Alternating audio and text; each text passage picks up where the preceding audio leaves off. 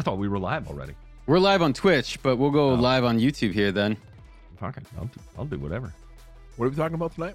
Being branded. So the choice was: would you prefer to be branded, receive a coffee enema, right? That was round 1, and then that escalated from round 2 to would you rather be branded or have a fecal transplant? But the fecal transplant, the caveat is that it is not for any medical reason. It is just purely to have someone else's shit in you to expel. And I was like, well, if it was for a medical reason, 100%, I'd choose a fecal transplant. It's not even close. Telly said, what did that have to do with New Orleans? Telly, the only thing I can say is that New Orleans changed me in a weird way, man. I do not understand what it was about it, but there was just something about it. And again, where I grew up and what I was subjected to, and it was strange that, you get in 4 o'clock in the morning, 7 o'clock rolls around, you're smoking a cigarette out your window, you're pondering, because I'm getting ready to go to college, right? And I've got all these ideas, and I'm trying to fucking process, and I think I'm Hunter S. Thompson or Jack Kerouac at the time, right? And I'm writing, journaling a whole bunch every day, and I'm trying to decide the path that I will go on. And for instance, I've told the story before, but there was this trans lady that would come by every morning, and she'd see me and she'd ask for money, and I'd like throw coins at her, right? But anyways, I'll explain how it got to that point. But she asked me where I was from. I'm sitting in the window, I'm smoking a cigarette. I think I may have even been smoking a joint at the time or a bowl. And she was like, hey honey, do you want to hang out? I was like, no, I'm good, thank you, I appreciate it though. She was like, where are you from? And I said, I'm from Memphis. And then she started singing Elvis. Well, for the duration of my trip, every morning, she would come by while I'm smoking my morning cigarette, and she would sing Elvis songs to me. And I didn't really carry a lot of cash, so I would throw quarters or whatever change I had in my pocket from the night before out the window at her, and then she'd go on about her day. And we were buddies, right? So anyway, New Orleans just fucking changed me, because I would say this: prior to New Orleans, no way am I going to enter a bet with some dude to put out cigarettes on my arm. Post New Orleans, fucking ain't right. In fact, you're going to have to put that whole goddamn pack of cigarettes out of my arm, and then the rest of the carton before I fucking give up on this, because motherfucker, I'm a different human being now. That was the purpose of the New Orleans story. Anyway. I haven't gone live on YouTube yet. No. Okay. You want to just go hot to YouTube, or you want any timer? Yeah, fucking A. No, let's just do it. Let's just do the damn. Do it live. Well, then we're on YouTube right now. Oh, hi, YouTube. Hello, YouTube. Hello, YouTube. YouTube. This is to the south. I assume, as I see it on the screen, is how YouTube sees it. To the south here, we have Ray Ito. I'm going to say this. To the east. To the east, we've got Ryan DeMay. Stroke it to the east. Stroke it to the west, stroke it to the woman. I love this. I mean, stroking. I had to tease that back to our completely broken stream that we had last Thursday. And listen, it was broken. I enjoyed the music segment so much. I will say, I listened to it on my way back from Iowa, and I enjoyed it too. We just, this is the part of the year where we can talk about whatever the fuck we want. And, I don't know. I mean, at least we're not making like a, spray your lawn with iron video in the middle of January. Get some color in that, Ray, Jesus Christ. I mean, God, no. Who did that? We'll talk about that later on in the after show. Was it someone where they have actively growing turf? Like, are they in SoFlo? I'll even say like So Georgia, something like that. No. South Texas, maybe Houston, potentially. No. Canada. Oh, okay. Sorry to dash your hopes there that somebody was making a smart and rational decision, but here we are. No, here we are. It was sunny and 65 here, but it's going to be, it's getting down to 24 tomorrow. So, there's no point in fucking spraying iron. I promise you that. I did want to show this video I found on Reddit, and let me see if I can get it over to J Pink real quick while we're talking about it. I just want to be sentimental right now and just say how much boy. I am so glad to be here on the show with you guys tonight. No, Man, Matt, I'm so glad that I you're really am. that you're here too, because the last, I want to say 4 months of your life, my God, It's not Matt, that bad. my God. It's not that Oh, bad. bullshit. I mean, that was horrific. Okay, that was horrific, and you see, my sign that it was that bad is when your supposed business partner runs off with the coconut shrimp girl. Man. There is happened once, it'll happen 10 times again. Back to life. Let me give a happy birthday to my ride or die business partner, John Borden, who he and I have been through thick and thin together. He's 40 years old today. He's a few Happy years. birthday, 40? JP. Yeah, happy birthday, JB. Yeah, we had a good day at work today. We did not celebrate his birthday today. And JB and I have to say this is that business partners is a strange thing to begin with, because you spend so much time together, right?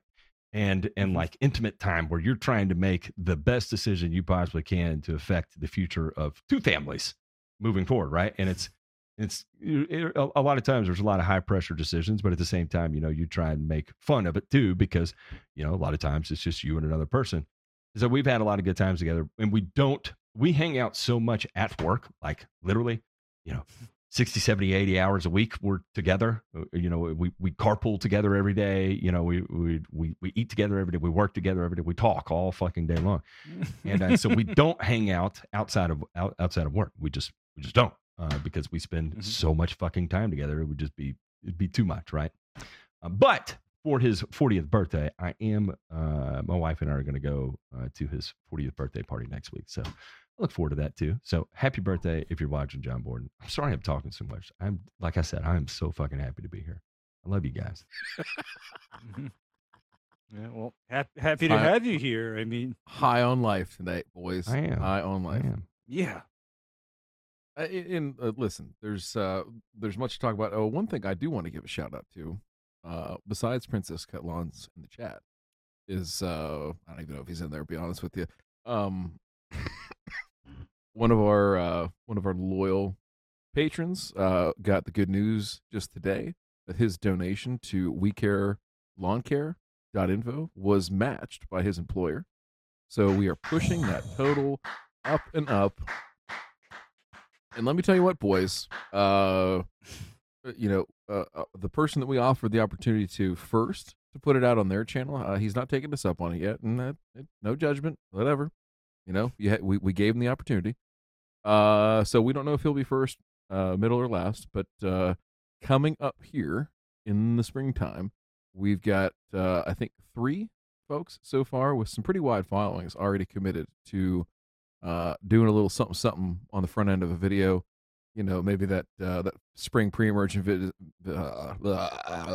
video, or maybe even that soil testing video that everybody does. Maybe we'll make sure that it's on something science-y, right, to really back up the validity of that website and the URL and everything behind it, right? I can't wait.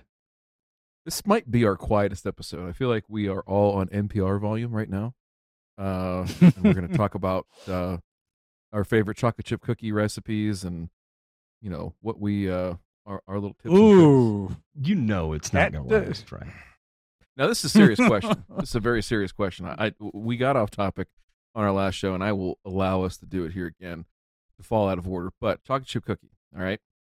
Okay. I need a 1 to 10 on both of these from you and from our audience. I'm curious about this. Now, both the way that you liked it cooked and the chip to dough ratio, right? So they say a 1 would be like 1 chip in an entire cookie. 10 would be like almost like just enough dough to hold the damn thing together, and the rest of it be chips. On the doneness factor, One would be like it's raw in the center. You know, the edges are mostly cooked. It's raw in the center. A 10 is like it's hammered. Like it's not burnt, but it's going to crunch real hard when you bite into it. So I need to know, gentlemen, 1 to 10 on both of those scales. Where are you at on your perfect chocolate chip cookie? Oh man. Okay. For me, it is. I'm gonna call I'm gonna it judge you hard. an 11 on the chocolate An 11 chips on. because Oh my God, Ray! Oh wow. no, because for me, Getting I me have- nervous already. I'm already like when I'm like dropping the dough on the half sheet, I'm already having to like flip up the loose chips and kind of like poke them back into the ball of cookie What? dough. Oh. Yup. No. Oh yeah. No. Oh yeah. It gets worse. Well then, It all gets right. worse. And then, as far as doneness goes, my nightmare would be the overly hard and dried out cookies. So I kind of pull mine while they're still chewy. I pull I mean, you mine while have they're to. still You- chewy. You can't Yeah. hammer those in the oven. I mean, it's just going to turn into liquid chocolate, like a chocolate puck. Yeah, they're going to turn into liquid chocolate. And the other thing that I always like to add too is I can't get away from having the actual cookie itself be a peanut butter cookie. No, it's hard to screw that up. I think you got to be a little bit chewy on. Yeah, peanut no, butter cookie. I- But I've had some I do- overcooked ones. No, but have. mine is usually a peanut butter cookie base and then too many Oh. chocolate chips. See, Too that's many a- fucking chocolate. Too many that's a- fucking that's a chocolate chips. Now, here's the thing about Matt is that Matt has literally changed his life, his entire lifestyle, and I am proud of him for it. I am trying to do the same. I'm using him as inspiration. But I do know that just Well, like me, and there I've is changed an my inter- life too. You have to. I've changed my life, too. Sheila got you on the straight and narrow. Let's be honest. Ever since the rear ending accident and her trying to work it off for the last 13 months, you've been a different man. Okay. It's okay if she's in cock prison, for the rest of the time. It's just the way it's going to be. Now, Matt still does have that taste for sweets because every time you mention sweets around him, I always notice he's like a fucking squirrel. He's like me. Oh yeah. I don't eat. It's surprising. There's a lot of things that I got this big and I don't eat, like no pie. I think we've talked about this before. Zero pie for me whatsoever. Oh, Brownies. I could don't eat, like them. I could eat an Candy entire bars? cherry pie. Thanks. No problem. All right. So the cookies. Let's get back to the cookies here real quick. 1 to All right, 10 so- on both of those scales. I like, and let me tell you, in my opinion, there's no better cookie than a chocolate chip cookie. I'm going to get that out there. It is the apex. I love you. Number 2 is, while I do I appreciate a good balance between chocolate chip and actual cookie, but I will say this is that I don't need a flood of chocolate chips. It's there's a harmonious amount of chocolate to cookie ratio there. And honestly, it differs, but not by much. I'm going to put my chocolate chips somewhere around a 3. And then in terms of the cookie, look, I'm a big fan of. You said a 1 is like raw in the center, right?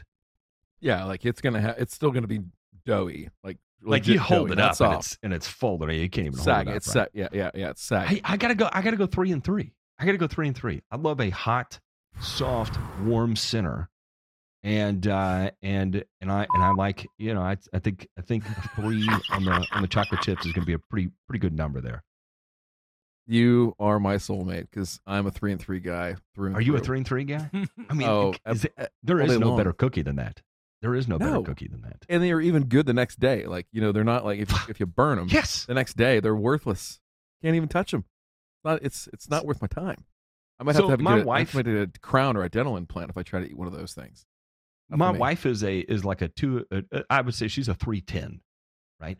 Whew. She wants it crunchy as shit. In fact, she wants them so hard she keeps cookies in the freezer, just to Sports. stiffen them up. God. We got Isn't a that lot of, horrific? My God. There are some that's pretty things you intense. have to compromise on and just pretend like don't exist. Otherwise, shit. Who knows? The cookies we shall not speak of. Well, that's interesting. I'm glad that we got that all out there. Ray, we're going to send help. I think we're going to get you on some Robuterin or something like that for the chocolate chip fetish. And we'll see if we can turn the tide here. That's all we can. Oh, hell no. Hell no. Because you see, you will pry dark chocolate from my cold, dead fingers. Right? I mean, because that's something that I will kill people over. Well, you got to have standards, I guess. So, and I'm glad we got that Yeah. out there. All right, now, listen. Tonight, we don't really. I don't know. Are we doing a call-in? Are we going to just jam like we did last time and go on a big hour-long tangent? What do you want to do? I really don't care. Let's just, I don't know. Let's talk. So okay, let's jump into if some people have purpose. cookies. If people Yes. if people have cookies, did you hear that as a Freudian slip? If people have questions, Oh, throw man. them into the chat, and if we Yes. need to open it up, we can open it up. Let's dive But into. yes, I've got something I want to talk about too, related to turf. But go ahead with what you got going, and I'm No. sure. I want to hear. I want to hear that. Way.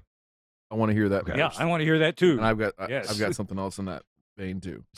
So I had a gentleman reach out to me. He is in Texas, a lawn care operator, and a young guy, newer to the business, is doing relatively well, and of course comes from the has been inundated by information from the Church of Jim Beveridge, right? And so he's trying to sift through what is reality and what is not reality. And the big thing right now is which has been, but it's taken on a whole new level of abstract nothingisms, right? And the big thing is right now is biodiversity within the soil, right? Microbes. Oh, for And- Christ's sake.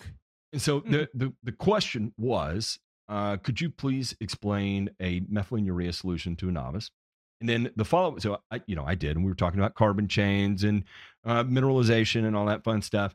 And then so the follow-up question to that was, because again, trying to sift through what he reads in these types of groups, right? And again, when I say these types of groups on Facebook, this is going to be called the Advanced Lawn Care Professionals, right? So this is not your average everyday lawn care professionals in the advanced Not beginner, not lawn care intermediate, professionals, advanced, not remedial. I don't even feel comfortable calling myself advanced. It's Can I take a whole new pass level of, fail? intensity. The follow-up question is, so if your microbial activity in the soil is terrible, this nitrogen source would be far less effective. Okay.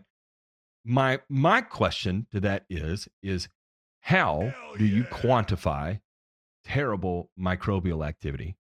How do you achieve terrible microbial activity?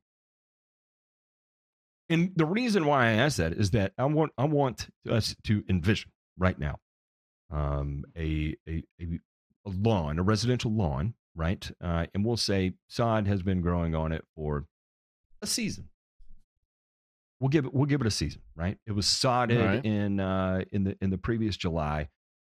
We are rolling into it in April, and we're going to be fertilizing it again. And this is going to be Houston, Texas. So April, we're talking soil temperatures of 80, 85 degrees. And we're going to assume that it's raining. If it's not raining, then we have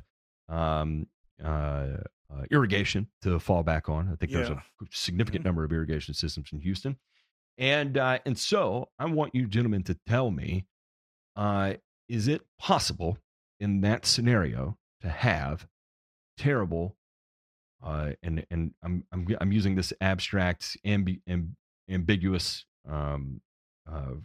phraseology here as it was used to me.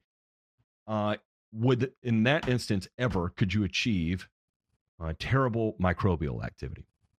Is it possible? I mean, if you Impossible. And I'm It's saying not. in the absence of methyl bromide or microwaving your a furrow slice of soil, something nuts. Shit. I see Dustin Waterman in the chat here says, straight salting the earth. Yeah, short of, even then, even if you filled up your parking lot salt spreader from up in Columbus, Ohio, took it down to Houston, Texas, and put 10 pounds per thousand of sodium chloride and killed everything in the yard. Within 2 weeks, you're going to be back to healthy populations of microbial activity? Is that too aggressive? less, you think? Matt. Maybe 3 weeks? No, Or Matt. less. Actually, it won't even matter because the concentration of salt required to destroy microbial life is incredible. It takes a lot. Yeah, so you'd kill the plants long before you could even touch the microbial activity. Absolutely. I mean, so this question is an example of all of the popular media horseshit. Yes. Okay, this is all of the horseshit where they talk about microbes. Where I'm glad you brought up methyl bromide because the only way I know of to achieve microbially devoid soil is a pound of methyl bromide plus 4 ounces chlorpicrin per 100 square foot for 24 hours. and And bring by out the the way, tarps. Yeah. You can't do that anymore. You literally can't do that anymore. So that's no longer even viable. Or alternate way is imagine 170 degree steam for 1 hour See how steamy it is? and bring up the tarps. That was so clutch. That was like, That was so clutch. listen, ladies, especially ladies and gentlemen. I just want to let you know how strong J Pink's finger game is. Strong, very strong, very quick. So I mean, go ahead, Demay. Go ahead. well, I No, was just you going go. to say is. I'm curious your take. Here's a bit. Of course, I'm always the big picture guy, right? My big picture take is this: is like how when you hear somebody that's trying to convince you, sell you, whatever, is if they don't start with what you do have to work with and what you can use as a foundation for a program, whether it's products in the barn, equipment, the actual grass, soil, all that kind of stuff you're taking care of, you're talking to the wrong fucking person. Because anybody who starts off the other way, hey, here's what you don't have, or here's what you probably don't have, and doesn't ask any questions, or just straight out says, oh yeah, like your shit's locked up, or you don't have any microbial activity, or any red flags, sirens should be going off in your head of, okay, what's coming next? There's the jab, here comes the left, right? And it's going to be the pitch for buy my bugs in a jug. So what was the I haven't seen this post, so what was the It was not a post. And this is one of those instances, again, young guy, and he does not want to stir the pot in this group, right? Because if you stir the pot in that type of scenario, you run the risk of being excommunicated, right? And then his support network, where sometimes you've got to filter through this, right? And this is his effort of trying to filter through this and trying to figure out what's reality and what's not. And so instead of bringing it up there, where you have the other the other church members that would come down on you for questioning, pastor, and having to resort out your life after that, he's like, okay, I'm just genuine question here. Please, can you explain it to me like a novice, in terms that I can understand? So, preserving his anonymity here. That's why I wanted to bring it up in this context and get your gentleman takes on it. And I'm sharing the link with him of us talking about it now, just so he can go back and reference it. And again, I have no filter, and I honestly am not concerned what Jim's opinion of me is anyway. So it is what it is. Anyway, yeah, it is what it That's is. Well, Matt, maybe this young man needs an invitation to the church of science and facts rather than voodoo. I'm just saying. I'm sure. I think he's working up to that. I don't know if he is. I don't know how public he wants to be right now. Just because, again, he does that literally. He can no longer be in that group, right? So, and you're going to get a lot of good information from manufacturers of herbicides and stuff like that are in the group. So, I'm not saying that the group is horrible, but this interesting take on the obsession with remediating microbial activity as if it just becomes devoid because you used nitrogen fertilizer or whatever. Let me ask you this, Ray. What, in your opinion, do you think has, and I'm 100% setting you up in this question. I'm gonna lob you a softball here, and I'm gonna load you up with a propulsion powered softball bat, and I'm gonna ask you, what do you think has a greater influence on microbial activity in the soil, ammonium thiosulfate or methylene urea, in a negative way? What do you think will have a harder impact on microbial activity? I would imagine the ATS would have a more negative impact because ATS hits the soil as an extremely alkaline liquid. Yes. And then it needs the activity of a specific bacteria called a thiobacillus in order to metabolize that down to sulfuric acid, which is the end product of an ATS application. Because here's what happens when ATS hits soil. It dissociates into ammonium sulfate, and it also leaves a residue of very finely divided elemental sulfur. So the ironic thing about using ATS is that even though as a bulk liquid solution, it's very alkaline, the end product of it reacting with soil is always elemental sulfur. And so ATS is actually a very good product to apply to alkaline soils, provided you have the proper mechanisms for both applying it and ensuring that it's irrigated in. For example, Matt, what were you telling me about the Nutrien guys telling lawn people to low volume spray ATS on turf? Yeah, it was a phenomenon that started a few years ago, right?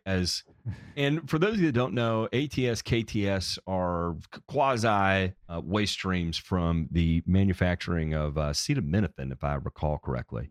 And so yes. that was why all of a sudden we started seeing monumental amounts of it that first started in agriculture and then made its way over to turf because ag companies started dealing to turf companies, right? And so it became a thing, and it was this alternative way to get down ammoniacal nitrogen or potassium, and so it's potassium is one of those things where it's expensive to apply potassium acetate, right? It's difficult to safely apply potassium chloride, and it's difficult to get a large load of potassium from potassium sulfate. And then you're kind of limited to like potassium carbonate, but then you're having to deal with the fact that is going to be soil neutralizing, right? It's going to act as a buffer against acidity. And so, if you're floating around somewhere you want to be, and then you're looking at your sources, do you go broke spraying potassium acetate? And, so it was another option out there, and it's a cheaper option. And so, people were jumping at it that, oh man, look, we've got this cheap option now and I can get down my K. And then this is normally what happens, right? Someone would jump on it and be like, oh, I went ahead, I bought it. I got 2 totes of it. I'm going out with it. And then about a week later, they're taking pictures, and you see there's Z spray on one side of the photo frame, And then on the other side of the photo frame, you see these tip burn streaks all throughout the lawn. And they're like, I don't understand what happened. And you're like, okay, what was in the tank? And you see something like, oh, I don't know. I'm just going to use arbitrary herbicide here. I had 3-way in the tank and ammonium thiosulfate. And you're like, oh man, Holy and shit. just purely convinced the 3-way caused the issue here. Do you think my tech mixed it too strong? Do you think you went too slow across the lawn? Do you think my tips have gone out? What is it that caused this to happen? When in reality, the fact of the matter is that ammonium thiosulfate is extremely caustic, and likely salt index on it is insanely high too. And so you literally salt burned the holy shit out of your grass out of that application. Matt, the only time you can safely apply ATS or KTS to growing crops is through the irrigation system, actually. Yeah. I mean, that because I've never seen a case where it is okay. Put it in your pivot. Put it in your pivot or inject it into the actual irrigation ditch for furrow irrigation. But I've never seen a case where it is okay to spray out a solution of one of those two in 10 or 15 gallons per acre. You can't exactly put that in your flotation rig or your helicopter. You just can't do it because you want to talk about tip burn. There's your tip burn right there. Yep, without a doubt. Yeah.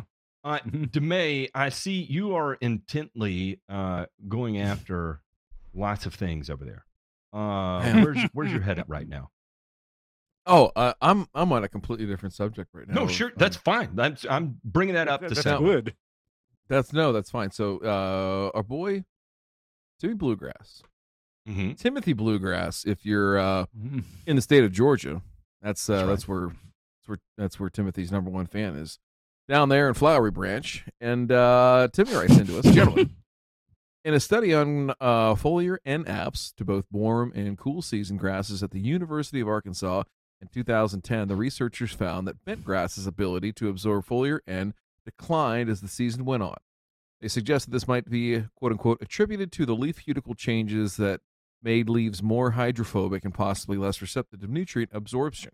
That was going to be my This was obviously 12 years ago, but I couldn't find any more recent research on the matter. What are your thoughts? In particular, what would you expect? Would you expect to see similar results on fescue, rye, and bluegrass?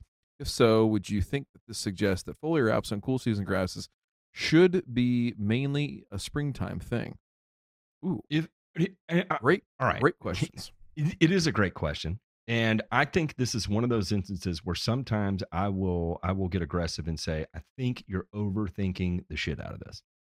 My point being is, what is so critical about getting the leaf concentration to a certain point from purely foliar absorption? Because as long as it's irrigated after application, right? So you're going to get some foliar absorption, right? And it may be that you get 30% in the spring, and then you only get, we'll say 3% in the remainder of the growing season, or the worst part of the growing season. But it's irrigated, and then you still get to take advantage of what's taken up by the roots, right? So I don't see the critical necessity of changing your application method because it's still going to end up in the plant. It's just a method of application that you're choosing to apply it, right? That your method of application isn't going to influence how much ends up making it into the plant. It's just, it might take a different way than it could with the amount of efficiency it could in the spring. Does that make sense? Mm-hmm. Yes, it does, Matt. It totally makes sense because, I utilize sprayed fertilizer applications mostly for the ability to apply small, controlled amounts of material to an area, whereas I still don't know of a good spreader or granule, for example, that can drop 1/10 of a pound of N at a time. That's like hard to do, right? So my preference is to just spray the application and be done with it. And of course, the flip side to that is that after that spray application is made, I know irrigation is coming on within the next 7 days. I mean, that's just how it is. And on a bent grass golf green in the summer, unless they're in a rainy and cool location in the summer, you bet your ass that the water is coming on the next morning. So irrigation is not a consideration at that point. Man, there's a lot here. Overall, I'll agree with what Matt's saying, that it is overthinking it, and that nitrogen use efficiency of what goes in versus what you get out of it should always be a concern. I think it's often overlooked, as far as what we do. And there's been a lot, I wouldn't say a lot, a decent amount of work done in this space. So, Timmy, if you're looking for more, I'd look up nitrogen uptake foliar and look up Kentucky bluegrass. There's a good paper from Max Schlossberg at Penn State that I remembered and popped up. It's pretty decent. Goes through what they did with growth chamber work. So they're spraying outside the growth chamber and then looking into it. So I'll have Jay Pink throw a link up to that paper. The paper you're talking about from University of Arkansas, though, really was a pretty influential paper in that they really tried to quantify both on cool and warm season to see what those uptake levels were, and mostly as a temporal basis, right? Temporal meaning time. So how much uptake do we get after a certain period of time? So let me see if I can pull this up real quick as we're going to it. While I'm doing that, I just want to say, and many of you may not know this, but the gentleman who did that work when he was at Arkansas is a guy named Chris Stigler. Chris was a graduate of the University of Arkansas, got his PhD there, worked with a good friend of mine while he was there, and Chris sadly passed away not long after this paper was published. He passed away in 2011. Him and his wife were tragically killed in a car wreck. Their infant daughter, 8-month-old daughter, survived. Oh, my gosh.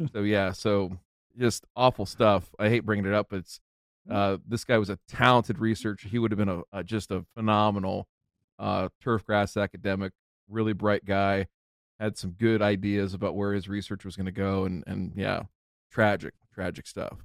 So yeah. Hey, I got to bring it up. The other thing, I'm glad you did, actually. Yeah. Let's see. I'm sorry, I'm getting texts from people that are at a turf event right now. I apologize, but I'll see if I can pull this Arkansas thing up. The biggest thing. More text questions, Timmy. I love the text questions. I said text. Paragraph questions. Yeah, uptake. All right, here we go. Sorry. Normally I mute my mic before I adjust it, and I didn't that time. I apologize. This is that. There we go. Yep. All right, I'm not going to dive too deep into what it was. Essentially, was that 0 to 12 hours was sort of a critical period, right? So, as Ray said, if you're going to do that, pre-irrigating is key, right? So, if you're going to go out there with any sort of end product, especially as the heat goes up, is always just give a quick spin of the sprinklers. If you don't have sprinklers, douse it down with the hose, spray in the evening if you can, things like that to reduce that risk. But the idea is you want to leave that stuff on. The thing about the basically the hardening off of the plant, right, is that there are physiological changes in plants, and I think that I don't know that anybody's really looked at this. Probably the breeders probably have a little bit better sense of what goes on with those cuticles on different leaf surfaces. And if you look at the Schlossberg paper from Penn State, that's a 2018 paper. There is some pretty interesting stuff in there about the variability between like hard fescue, tall fescue, bluegrass, perennial ryegrass related to uptake. Like, for example, it was pretty linear uptake model or uptake trajectory for bluegrass, for perennial ryegrass, but what was it? It was something else. Shit, I'm even confusing myself now. But there was a couple that were actually quadratic that were taking up significantly more in a shorter amount of time. So I will link that paper, have a look at that one, and we'll see what we can find out. But that's good stuff. It's good stuff. Let me see, before I dive into my other topic that I was going to get into, this will be spicy, by the way. Uh-oh. Can you still hear me? Yeah. All right, Yeah, okay. yeah, you're still my on. computer looked like it was. I had the blue screen for a second, like my computer was going to take a big shit. Do you have any other questions in the chat? Let's pull this up real quick. Okay, I caught a question far up. I caught a question let me just far up. plug this. Coming up this week on the 24th, Tuesday, 9 p.m. Eastern, on the Pro Turf Talks Discord app. No. I know. This is good. DeMay is going to be with Spin and a few other people talking all about soil testing. So anyway, if you are not a member of this, hang on, I'm going to throw a link into the chat. I am so slow with this; it's embarrassing. I'm going to throw a link into the chat to join if you are not there. And what a dick! I'm gonna throw it. Strong finger game on Twitter as well too. I'm simultaneously doing this in two places at one time. I probably shouldn't be doing that, but there it is. Join it. Go see DeMay et al. Over on the Pro Turf Talks Discord and hang out and not just for the show, but stay after the show and continue to interact. Interesting crowd there. A completely different dynamic than what you're going to run into with what we do with ours, or even the Lawn Forum Discord. So, all three are going to be wildly different, and I think they're all great places to hang out. Shit, I even say the Asian Turfgrass Discord channel too. If you're not over there, I highly recommend checking it out. I'll throw a link to that. And no racist. Well. It's actually called that. What I'm saying people might have canceled us for saying Asian turfgrass or something. I just don't want to get canceled. What is it? What is the rule? It's like it's the rule? New how to hide your racism is like I can say Asian turfgrass center because I'm married to an Asian. Is that?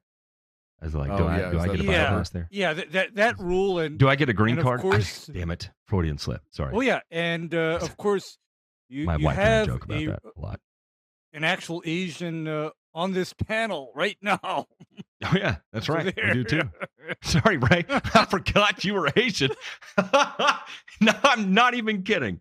I completely forgot. What did I say? We never posted. Cool. We never posted that. It's cool, Matt, because you see, it's a sign when I can walk into a Waffle House and I just blend right in. I just blend right the hell in. Shit. Oh man. Ray is so redneck. He didn't miss. I was there for. He walked in there in his cowboy boots, and there was zero fucks given. All right.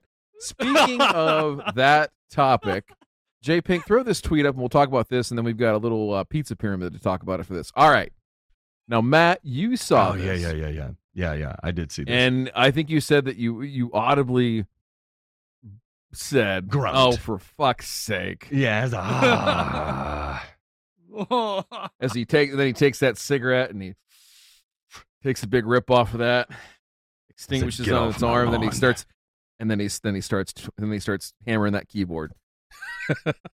Now, listen, okay, click on the John Emerson tweet if you could, so we can kind of follow this back and see what is said.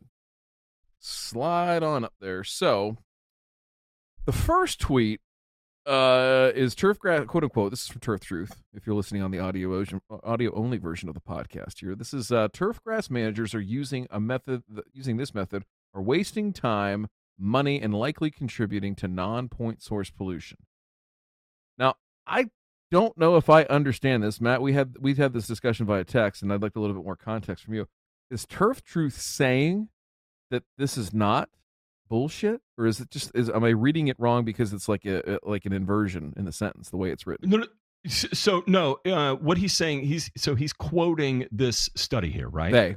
And so we have to go back to the study to get a better understanding of what's going on. And this particular study is the considerations with soil testing in turf grass. And so again, names that we have brought up here: Soldat, Beth Girdle.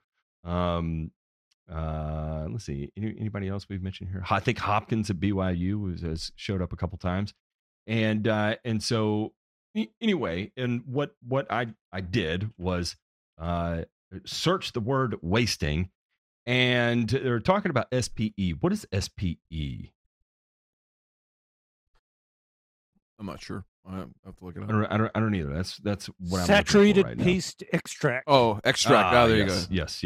Saturated paste extract. Right. That's never heard it referred to as a SPE, but okay. So he is saying that the statement here is hang on, and I'll read this again in totality. The most common justification for using soil paste extract to make fertilizer recommendations is that by mixing water with soil, the saturated paste test is mimicking what the plant actually sees. This sounds logical to a layperson, but ignores fundamental knowledge about soil science and plant nutrition. Laboratories and secondary parties that follow scientific principles do not use this method for nutrient recommendations. Turfgrass managers using this method are wasting time, money, and likely contributing to non-point source pollution. Interpretations from secondary parties are not always negative. However, in fact, a secondary party can improve on a laboratory's recommendation by using local knowledge and incorporating the latest scientific results that laboratories may be slower to adopt. It is up to the end user to determine if the secondary party is reliable or not, blah, blah, blah, blah, blah. So they're saying that the statement here... bullshit. Yep. Saturated paste extract is bullshit.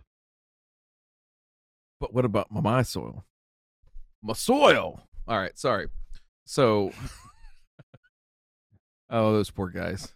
All right, so let's go back to the tweet here for a second, J-Pink.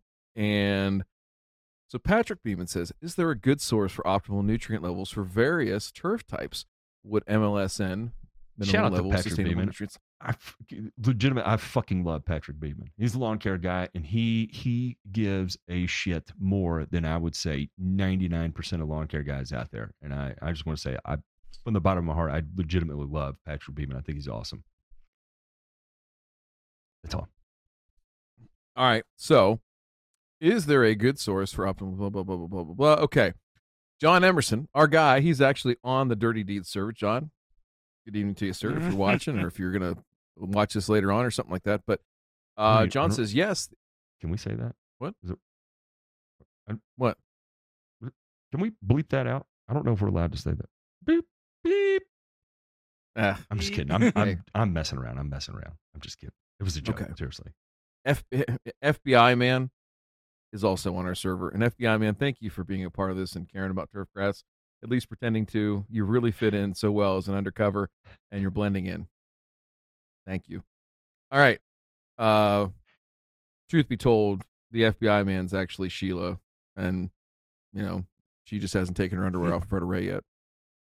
So John is saying that MLSN guidelines works for all grasses in any soil under any maintenance regime. That's a big statement.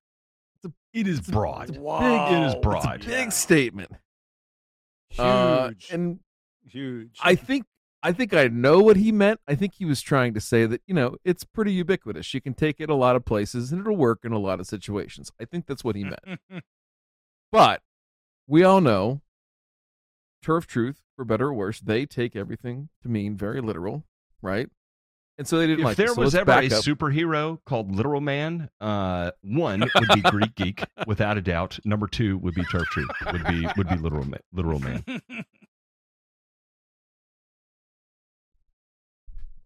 Yeah. All right. So, Turf Truth goes all the way up. He tilts it, right? He hit the, that thing with the hammer at the fairgrounds, and the bell rang. The S of 9, there is no evidence to support such a broad claim. Now, see, he qualifies it. He says that's a pretty broad claim there, Emerson. You gotta chill. Cool your jets. If convincing evidence exists, please provide it, and we will reevaluate our rating. Okay. So, to John's point, MLSN is really only been, I wouldn't even call it widely adopted. I think that, Micah in our chat actually talked about the gentleman over at Myerscough in England that has a study out right now, or it was out a couple years ago, about adoption and things like that. I haven't had a chance to look at that, and maybe we will here. Maybe we'll try and dive into that, see if I can go back and look that up. But in any event, gentlemen, here's the thing, is the starting point of MLSN, I think, is important.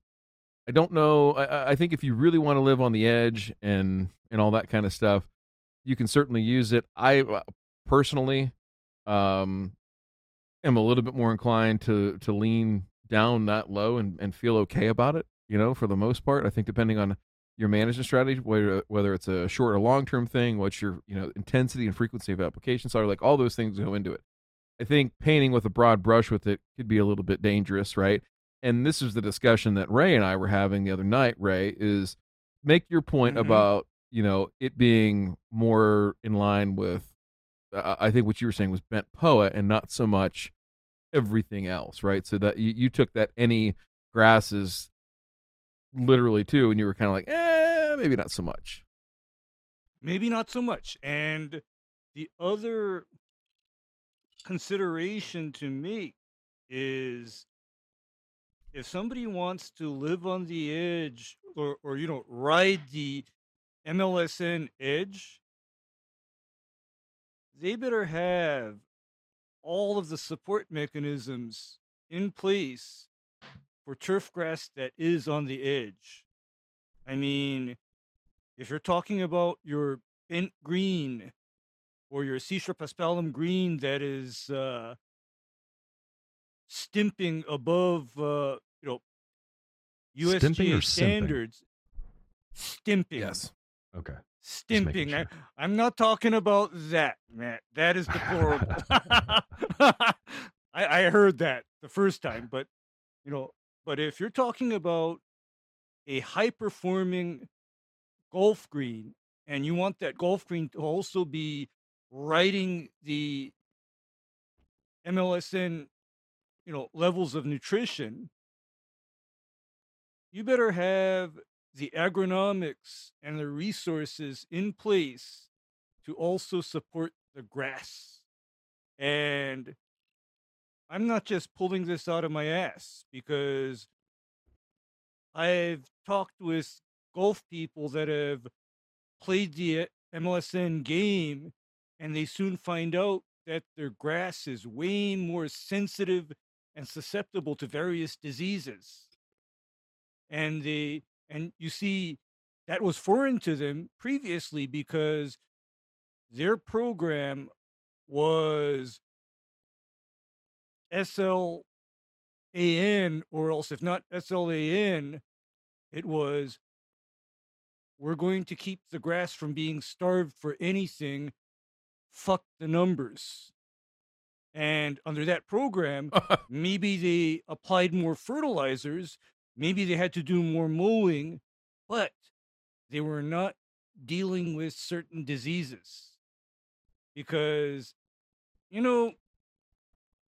what is the number one disease on golf greens, Ryan?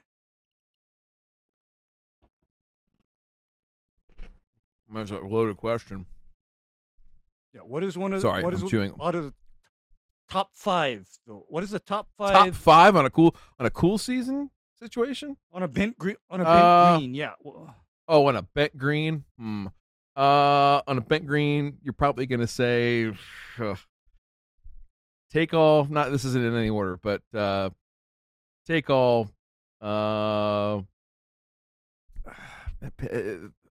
Waitia, maybe brown patch, maybe dollar spot, maybe. Okay, actually, okay, stop right there. Go ahead. Stop right there, because here's what I've seen in the turf grass industry, I want to say in the last, 15, 20 years, I've seen how dollar spot has really risen to prominence. And the dollar spot is a disease that I call dollar spot almost an opportunist. And of course, dollar spot to me is my indicator that something else in the agronomic program is not quite there and needs a little tweaking. I mean, I take dollar spot as a sign. I mean, I don't take it as a, oh my God, there's a disease and what do we do? I mean, and if I'm the one managing that turf area, I'm looking at myself thinking, uh-oh, I messed up.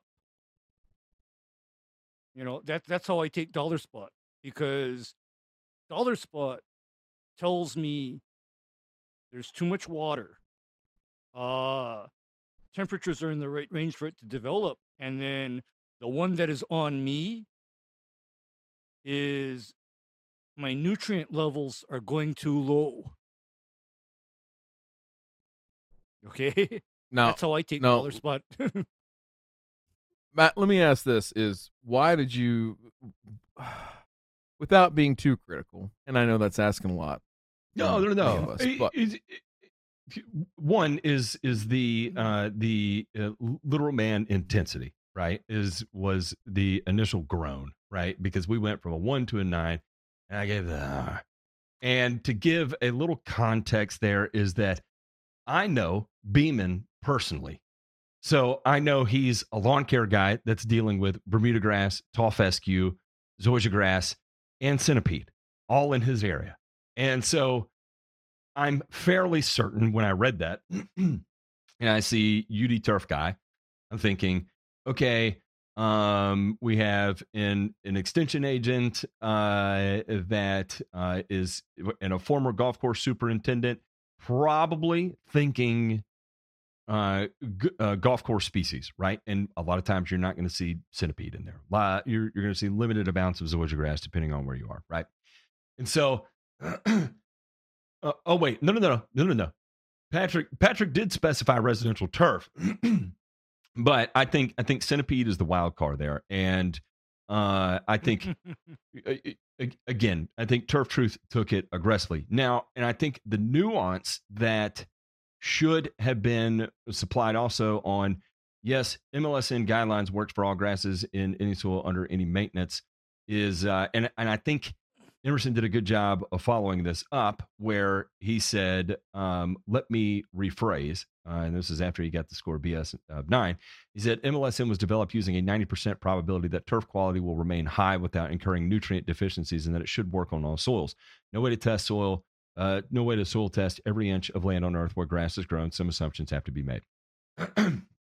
So anyway, in Turf Truth, it goes on to that. But I think as a starting point, and again, one of the big things I think is a giant misconception about MLSN, which was my original one, was that I thought those figures specified in the MLSN guidelines was what were the optimal nutrient levels. And if you look at the question that Beeman asked, Beeman said, is there a good source for optimal nutrient levels for various turf types? Emerson's response was MLSN. I think in that instance, it is easy to conflate that what Emerson was saying was that MLSN guidelines is the optimal nutrient levels. And in conversations with Micah directly and or publicly, Micah has even on here on the show has said out loud or publicly stated that no, that is not the level you want to maintain at. That is going to be your critical level of where you begin to see deficiency symptoms, right? So we know with a high degree of confidence, the closer we get to that, the greater the probability of seeing deficiency symptoms.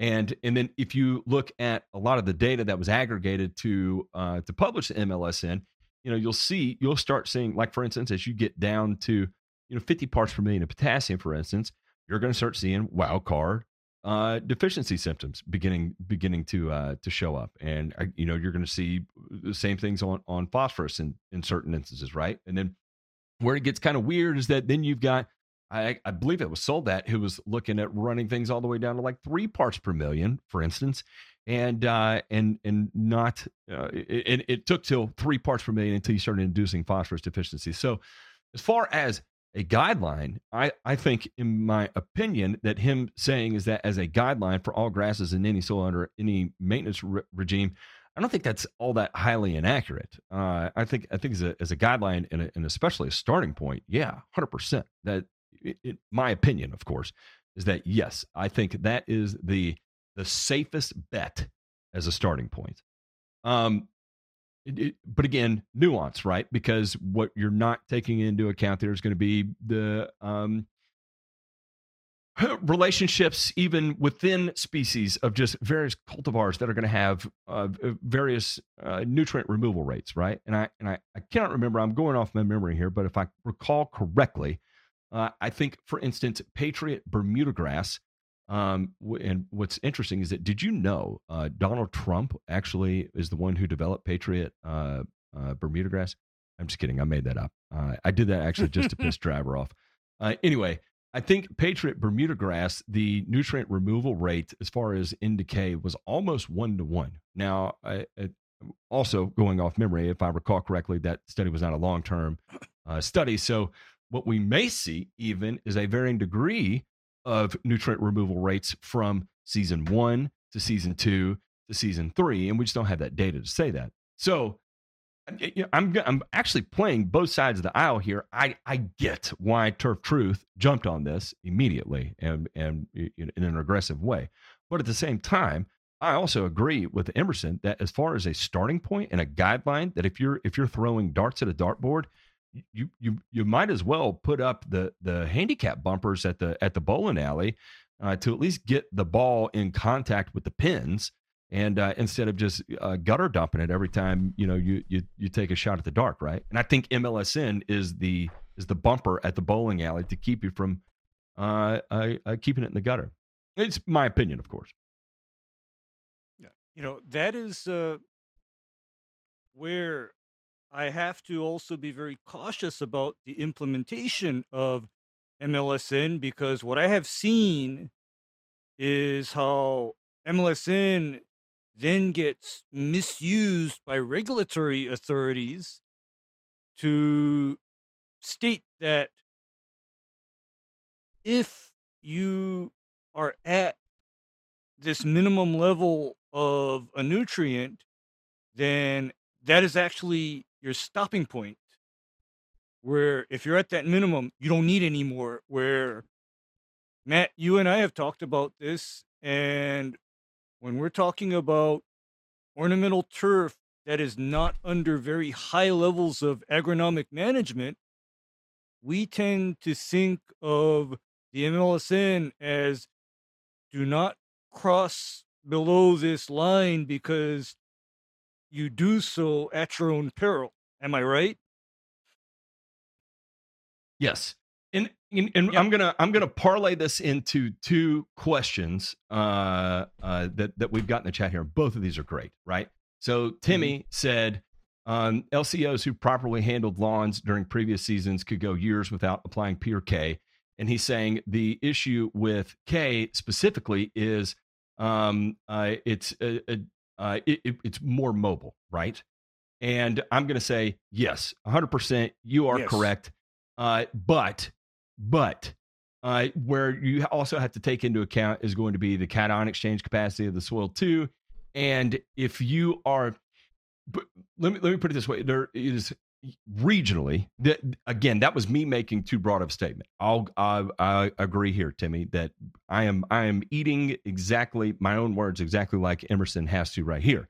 That is too broad of a statement for me to make. Like, for instance, Patrick Beeman in the Piedmont area of North Carolina, he pretty much has to apply potassium with just about every application, because he has some of the shittiest, quickest to leach potassium soil you've ever seen. And trying to keep it above 50 parts per million is just an absolute nightmare. So, yes, throughout the majority of areas that are going to be dealing with native soil and residential lawn care, and you have somewhat of a decent, just remotely decent level of organic matter, it's not going to be to the point where you're going to be writing 35 parts per million of potassium at the critical level of deficiency, right? So if you took a season off and just went within, are you going to drive it down to 30 parts per million? Probably not. Is it possible? It depends. 100%. It depends, Matt.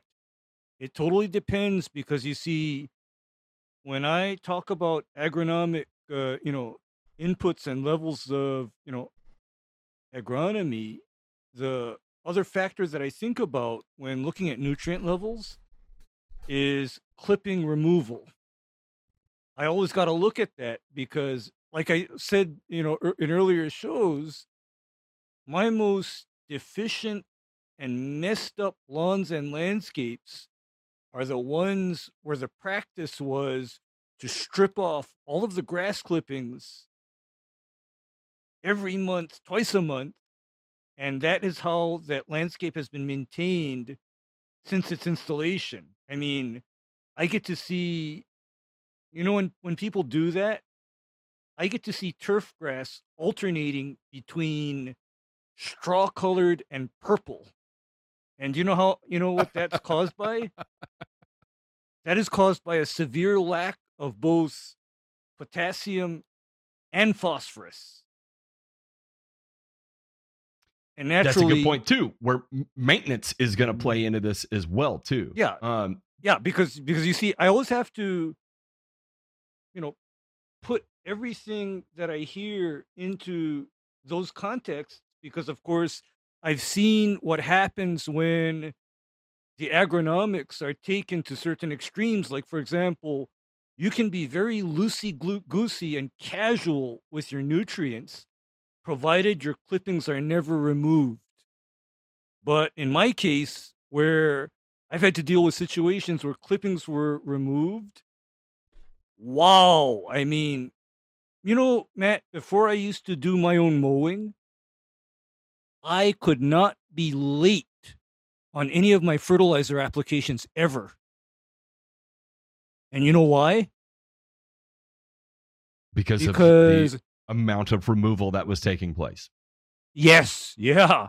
I mean, because it got to the point where I knew I was late, because I'd finally get back to that lawn, and the lawn was either starting to turn straw-colored or purple, or under worse circumstances, I get a call about those funny little inch-sized white spots forming in the lawn, and I go and look, and I got dollar spot.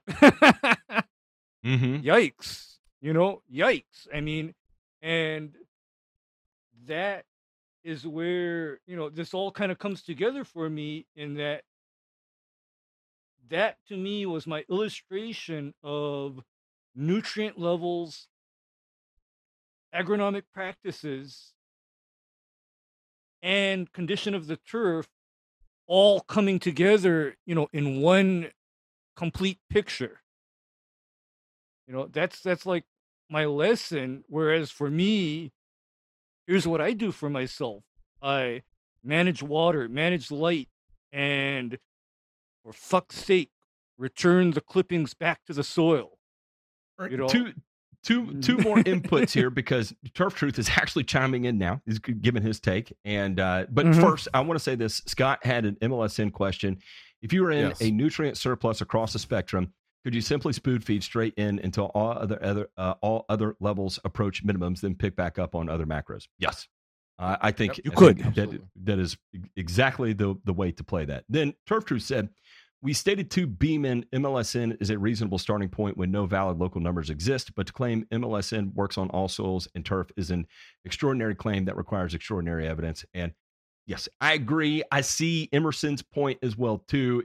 It was way too broad of a statement to go out with. And so I'm 100% playing both sides of the aisle here. I get why Turf Truth ramped up. Is a BS of 9 the fairest take on that? I don't know. I might push back on that Turf Truth. Maybe Well, I'll give you a 7.5. How about them apples? Well, and so this guy, and this is interesting too. I did not see his follow-up tweet either to Beeman, so I also missed that. Oh, was there a follow-up? Let's see about that too. Well, dive into that there real quick, J Pink. If you can go back to the tweet and click through. Let's see here. Okay. Let me rephrase, and I'll go make back my point to Beeman's tweet or question. All right, so if you click Emerson's there, that should take you to Beeman's. Head on up there, and then hit the replies to Beeman's question there. We need to get Turf Truth the MySpace page. We really need to work on that this year. Yeah, okay. So Turf Truth actually gave my exact argument. The link document provides a good review of how to acquire these. Contact your local soil turf specialist. If none exist, then MLSN provides a reasonable starting point. Okay. What is this here? Blah, blah, blah, blah, blah. Value. I like Kyle's take here, too. The value of MLSN is not just the values themselves, but methods used to determine the values. MLSN is calibrated for low CEC soils that aren't common in home lawns. Test good performing areas of your own turf track data and establish what your own minimum levels might be. That's good. I think that's extremely fair, too. Okay. Kyle touched on a very good point. And you know why? A bit more complex, too. Go ahead. Yeah. Yes. That is because these numbers are derived again from highly maintained golf fairways and golf greens. And when I see a highly maintained golf green and a highly maintained fairway, I'm automatically thinking sand-based media that is maintained to not have a lot of organic matter, which is completely the opposite of your average home lawn, which may or may not have regular applications of Miramichi green on it. Are you? I'm sorry. Wait, I just had to put that in. Wait. How thick is your wallet right now? And I can give you the appropriate rate. Yeah. I was going to say. Ron's, well, there's MLSN, right? And then there's RLSN, which is Ron's level of sucker nutrients, right? Suckers. Look at that. How thick is your wallet? Because I can give you the appropriate rate for applying Miramichi Green too. Because in fact, the way it was taught to me was literally all you can afford is the appropriate rate. So that's the right answer, right? There's a body of evidence to support that too. A body of evidence known as my EBITDA for Golf Course Lawn Academy. Now, anyway, here's what I was going to say is that this would be interesting because I know that I'll go ahead and say it. I think he's confirmed right now, but Dr. Shaddix is going to come on February 16th and talk about the paper that we talked about last week, which I thought was really interesting. And I kind of want to back up into, and I'll preview a little bit of, what I want to talk about with that is there's a lot of things that would be underlying that they probably don't know, right, from that we're extrapolating out, right? So that, there are courses that are soil testing that are using more nutrients, and there are courses that aren't soil testing that are using less nutrients. Why is that? And then also just like general turf health questions, like, okay, we're using more, we're using less, but is the turf healthy? We don't know, right? I don't know that we have, some of that data. I don't know what goes into that. Same thing could be said too, and I know that Dr. Woods would like to come on at some point. We're going to try and confirm him here for some time in February or early March. But the data set that was used from Brookside to establish MLSN, I'm not trying to call it into question, but I think to Ray's point, right? Basically, they took that data set of I think it was about 16,000 samples, roughly. Again, just generalizing, so don't hold me to to the fire here. But the idea there was that they tried to establish a confidence interval, right, of 90%, kind of drop off the top 5, bottom 5% roughly, and then basically said that, hey, the rest of these, all of these are good performing turf, right? As evidenced by the people that submitted it, so there was no poor samples or no average samples, and they were good performing turf. And I think in some, conversations I've had with Dr. Woods over the years, has been that same thing, right? Like, hey, I've got native soil in Ohio and, generally like lawn height grass. This was back in my parks days when I had, 2.5 inch, cool season mix and trying to, manage on a fertilizer budget that was not going to be able to do everything that we wanted it to do across 135 acres. So, the question was posed to him, and I'll let him speak when he comes on the show, but the idea is that if it can work in a low CEC soil under high intensity management, in theory, it should work in a lower intensity management under higher CEC soils, right? That can hold those nutrients longer and potentially not necessarily elevate levels or anything like that, but the rate of I don't even know, the idea that those are going to come down quickly, like for example with pea, as opposed to like a calcareous sand or something like that. It's not going to move quite as much, right? So anyway, go on. Yeah, it all has to do with, whenever I hear people talking about nutrient levels, my mind is immediately going towards, okay, what is my estimated rate of nutrient removal? How much nutrients is being removed from that area?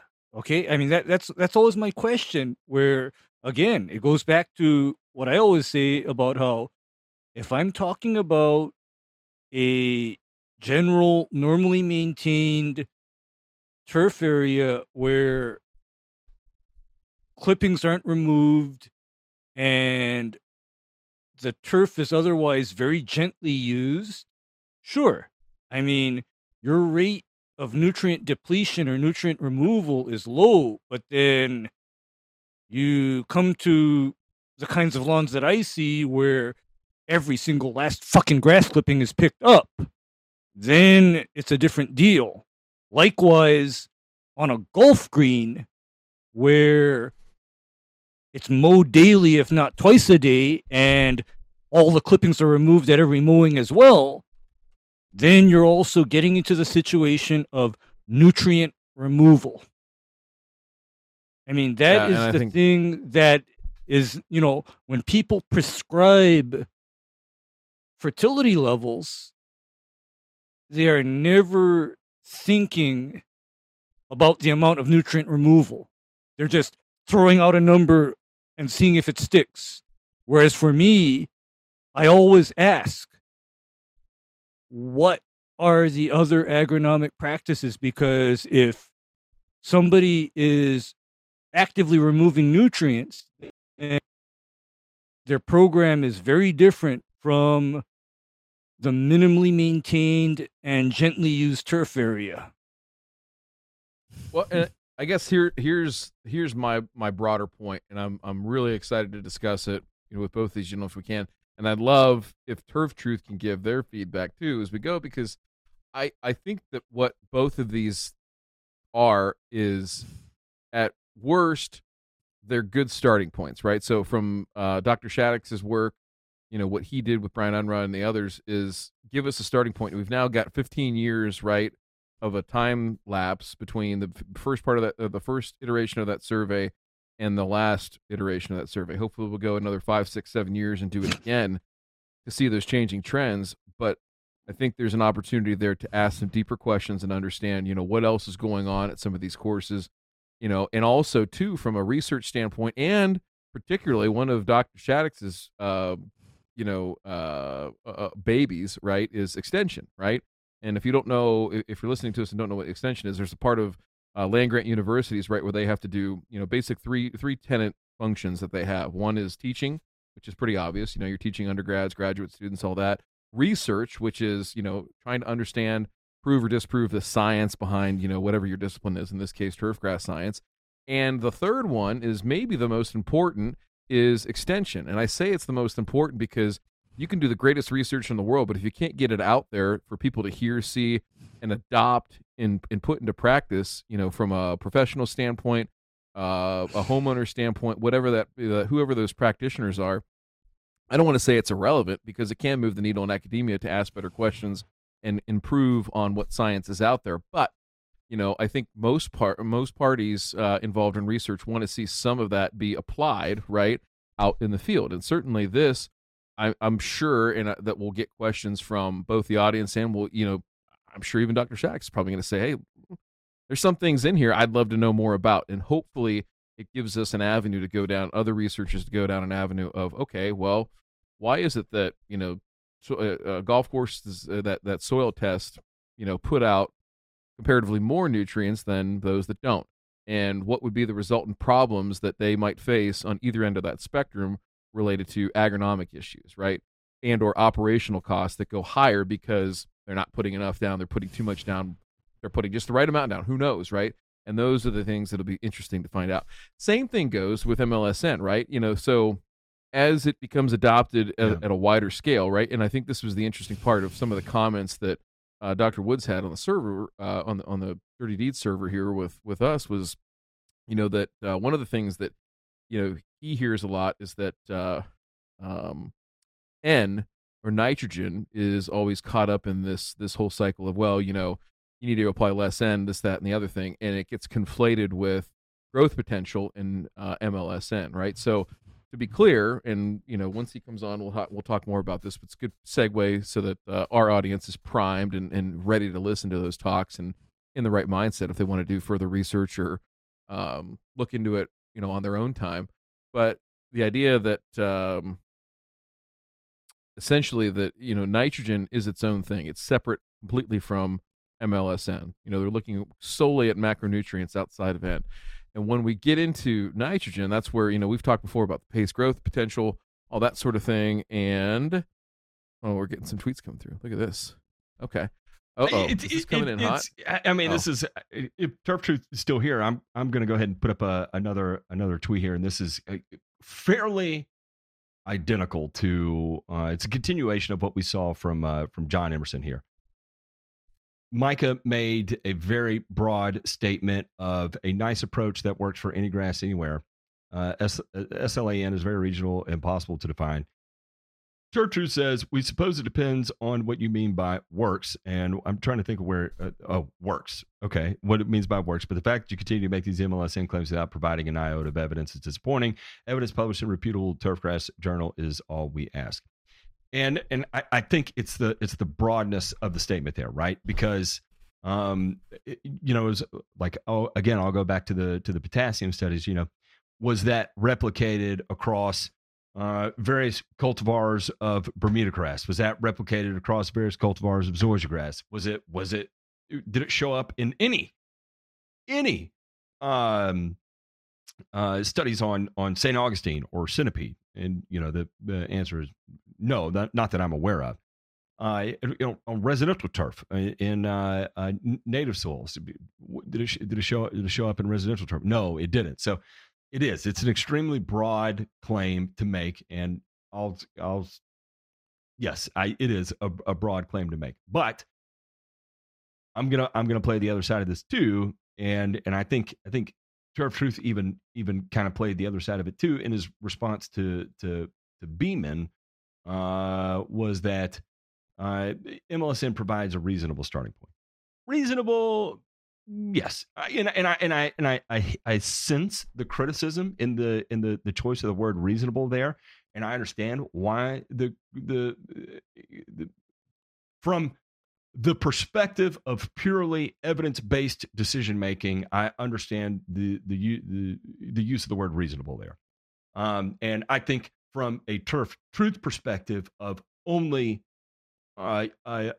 utilizing a body of evidence to make a claim is understandable, right? So it's in line with you use the evidence in front of you to make the claim, right? Or as we can say, use the science, however you want to phrase it. But anyway, guys, are you seeing the same thing here? Just kind of rinse, recycle, repeat. Micah making the claim that Emerson is. Yeah. I see Go it. ahead. I see it, and of course, what I read into it is everyone has to understand what context MLSN is developed in. And of course, until I see actual work done outside of a sand-based golf system, I'm going to utilize MLSN very carefully. And here's the other thing too, is that I can tell you that I do not have the balls. If I was still in Augusta, Georgia, and ran a route, and 50% of my route was Centipede, 10% of my route, 20% of my route was St. Augustine, and the balance of it was primarily Bermuda and a pinch of Zoysia. Under no circumstance would I ever F around and find out about running down Sewell K levels to 50 or 30 parts per million on Centipede. I couldn't psychologically. I can't do that, and it's okay. And it's not for any other reason than it's just the mental fuckery that goes on with that specific grass type. Like, I'm not going to make a whole lot of brain decisions there, where I'm like, I don't know about that. I'm going to try this anyway. I did that.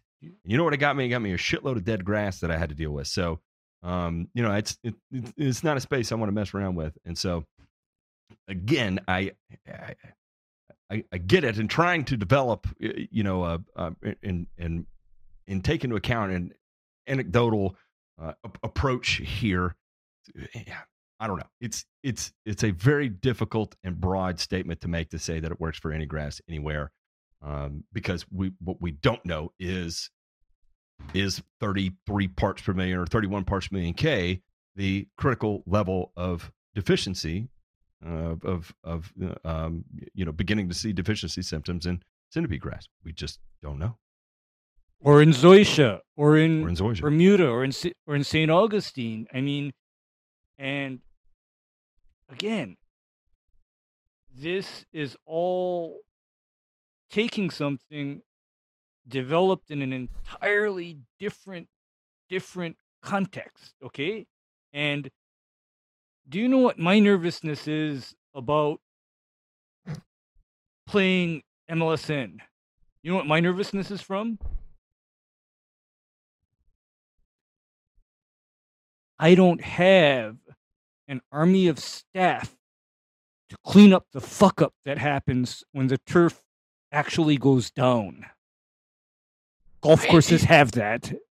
Golf courses have that resource. They got that resource. So they can ride the edge. They can ride the edge. I don't think it's about riding the edge. I think it's more about like what Matt was saying. It's a bumper. It's a guardrail, right? So like, and if you do read a lot of what Micah says, his premise, right, is that as you look at nutrient removal and you understand consumption, right, that you can calculate and say, oh, hey, listen, all right, I'm X. You walk yourself across that equation. I'm here at this level right now. If I'm collecting clippings or I'm doing whatever right to this point, by this date, right, in theory, I should have to make my next application to not be that at that level. Now, you want to set a safety factor and throw in 10%, 20%, whatever. I don't think it's certainly still going to be below SLAN if you look at it that way. The soil level of even if you double it. Yeah, I'll see if I can look this up real quick. By the way, if you don't have it, just get yourself one. You got to have it. I'll shelf all day for the. Do we even know? Book. Like I'm looking right now. Do we even know what the nutrient removal rate of centipede is? I'm looking. I can't find anything that definitively states what exactly that is. Okay, Matt. You probably won't all of your find dignity is what it takes out. Okay, you probably won't find it because centipede grass. It's not sexy to study. No, it's not commonly a golf turf. It's not a golf turf, and because it's not a golf turf, they ain't gonna put in the money for it. And then, likewise for St. Augustine, because it's not a golf turf normally, they ain't gonna put in the money. I know Micah Woods has been working with a lot of researchers in Asia to figure out all of these physiological details about zoysia. That's what I know Micah Wood, for doing, is that he works a lot with the researchers in Asia to, learn more about zoysia. Of course, my misgiving is that the numbers and the work and the data has not been as developed and mature as it is for Bermuda or Bent. And likewise, there's not a lot of good data for C. sherpaspalum either. Again, yeah, that's another one where it's going to be hard to point at and say, yeah, 100% that this as a floor you can guarantee that with 90% certainty that having a K level of 50 parts per million, you're not going to induce deficiency. It's a broad statement. It's a strong statement. One benefit to this that I will say is that J Pink was continuing to scour around here, and he found a gentleman by the name of Chuck Barber here, and Chuck is a golf course superintendent. Chuck. And he said, Dr. Woods, referring to Micah Woods here, possibly deflecting ownership of the Turf Truth account here. So what we see, and I want to throw this out here, is that maybe that this has been pawned off as Micah Woods arguing with himself, I can get out from underneath the blanket of being Turf Truth as well. So I don't buy that at all. No, yeah, I don't either. Yeah, it doesn't work that way. That's a lot of mental gymnastics. I mean, you really, yeah, that's, and I don't think so. So real quick, maybe in June of this year, I'll finally come clean and admit that I'm Turf Truth. But after several hours of torture of an entire carton of Marlboro cigarettes put out on your arm, you'll cave finally. I will. Well, I would prefer Maverick red shorts. I like to have filters. It just makes me feel sexy. Is that it? Would you unpack in the book, in the Bible? Oh, here we go. On Malek 3. Okay. And this is on. They actually break it down here in the table by sands and mow soils, and then fine textured soils. Okay. And it qualifies that by saying soils with higher K retention and fixing abilities that contain greater than 35% clay. So that's how they characterize a fine textured soil. So on the sands and mow soils here, we're 26 to 50, 51 to 116, and 116 and above. That is the low, medium, and high for Malek 3 on potassium. And I think you're, 37? Say that again. Please repeat that again. Slowly and articulate it well so it'll all sink into all of our brains. Sands and mow soils. K levels, Malek 3. 0 to 25, very low. 26 to 50, low.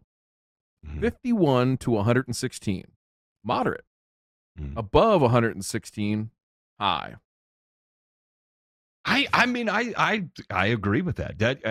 And probably because I've read that before, but in my opinion, and I've said this out loud, is that I don't start thinking about K until I broach 100 parts per million of potassium. That was always like my, okay, I'm gonna buy my next round of fertilizer is gonna have K in it. 100 to 120. That is my right when I go under 100 is when I become alarmed regarding K levels. And Ryan, would you please continue? Was there a section in that on that table regarding fine textured soils or? Oh yeah! Yes, because Ray can read the book without actually looking at it because he's fucking Ray. So these are generally about 35 to 40% higher. So this is Malic 3 on fine texture soil. Again, those having a clay content greater than 35%. So here we go. Very low, 0 to 40. Low, 41 to 75. Moderate, 76 to 175. And greater than 176 is going to be our fine textured K Malic 3 SLAN numbers here.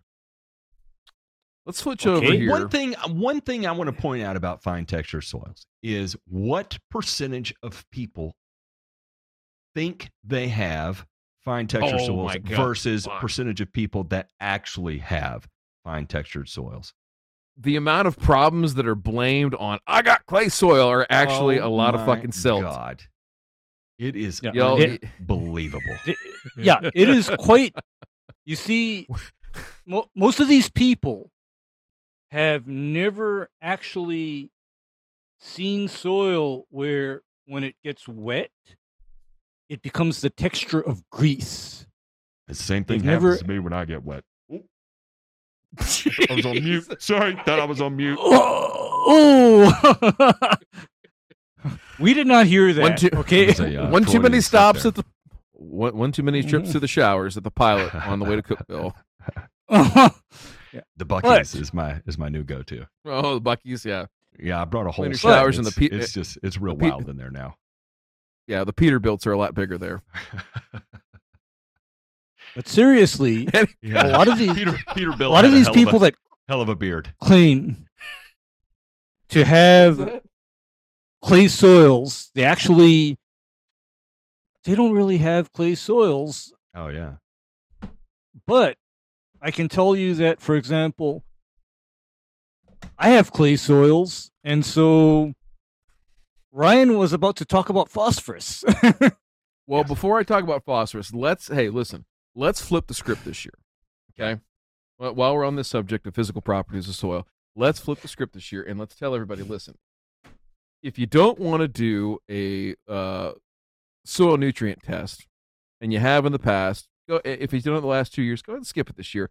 Do yourself a favor, spend that $30-$40 and get yourself a physical analysis of your soil, and let's see what you're actually working with. Good call, man. Good call.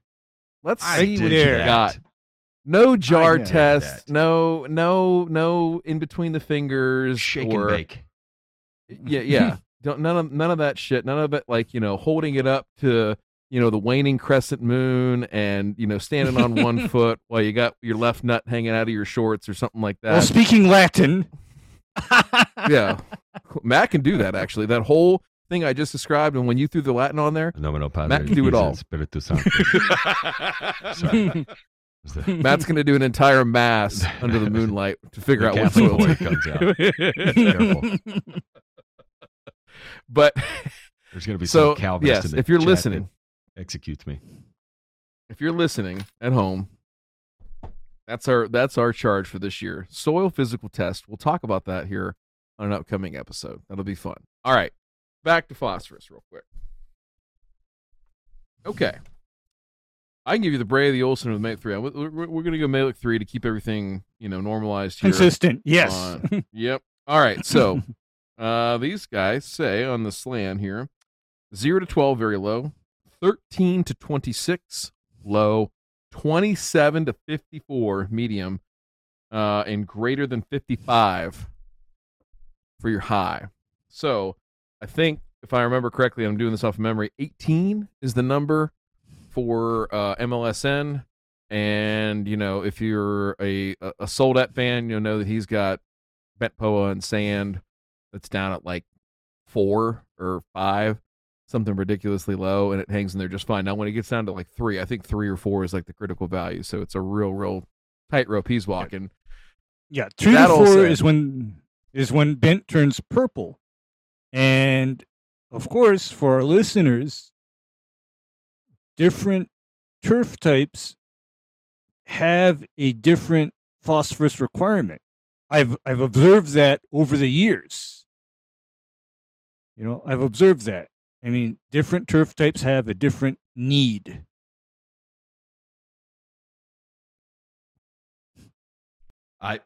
It's hard to argue against that. They have a different. In fact, it's impossible to argue. You cannot argue against that. Without a doubt, anybody that's treated more than one turf type has seen that there are different fertility requirements for different species. And it gets even more nuanced with cultivars. And I think the easiest thing to point at would be the latest cold tolerant Bermuda grasses, right? Like where, for instance, once you get to a certain not very green Tiff Tuff, you're not going to get it any greener. And it doesn't matter whether you starve the hell out of it or you feed the hell out of it. What you got is kind of what you get with Tiff Tuff, right? And which is going to be wildly different than if you're dealing with with 419 or whatever, So you're starting to get really into some nuance there of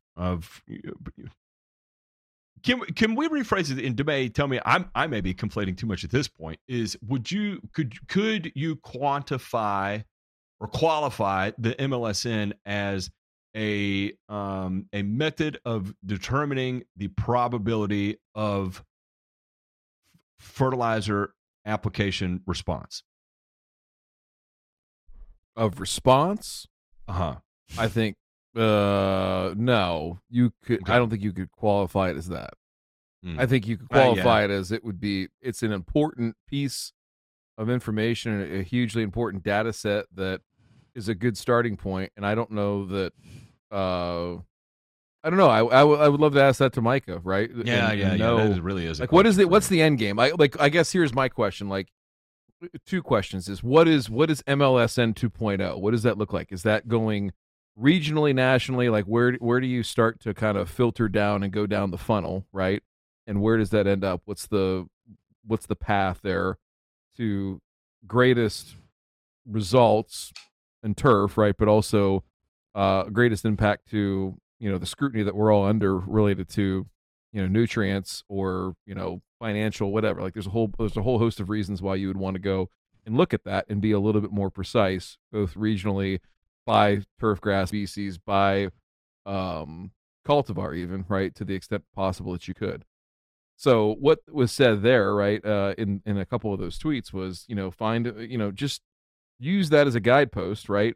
Find a good performing area in your turf, find a poor performing area, sample those and look at the results and see what the differences are. And here's the other thing too, is that, again, not that, Micah doesn't advocate this, not that Dr. Shaddix doesn't advocate for this. Like there's, I think this is all underpinned by the fact that nutrients and fertility are very, very important to turf grass growth, especially under high stress environments or high management levels. That all being said, there's a whole bunch of other shit that you need to do to manage healthy turf grass, right?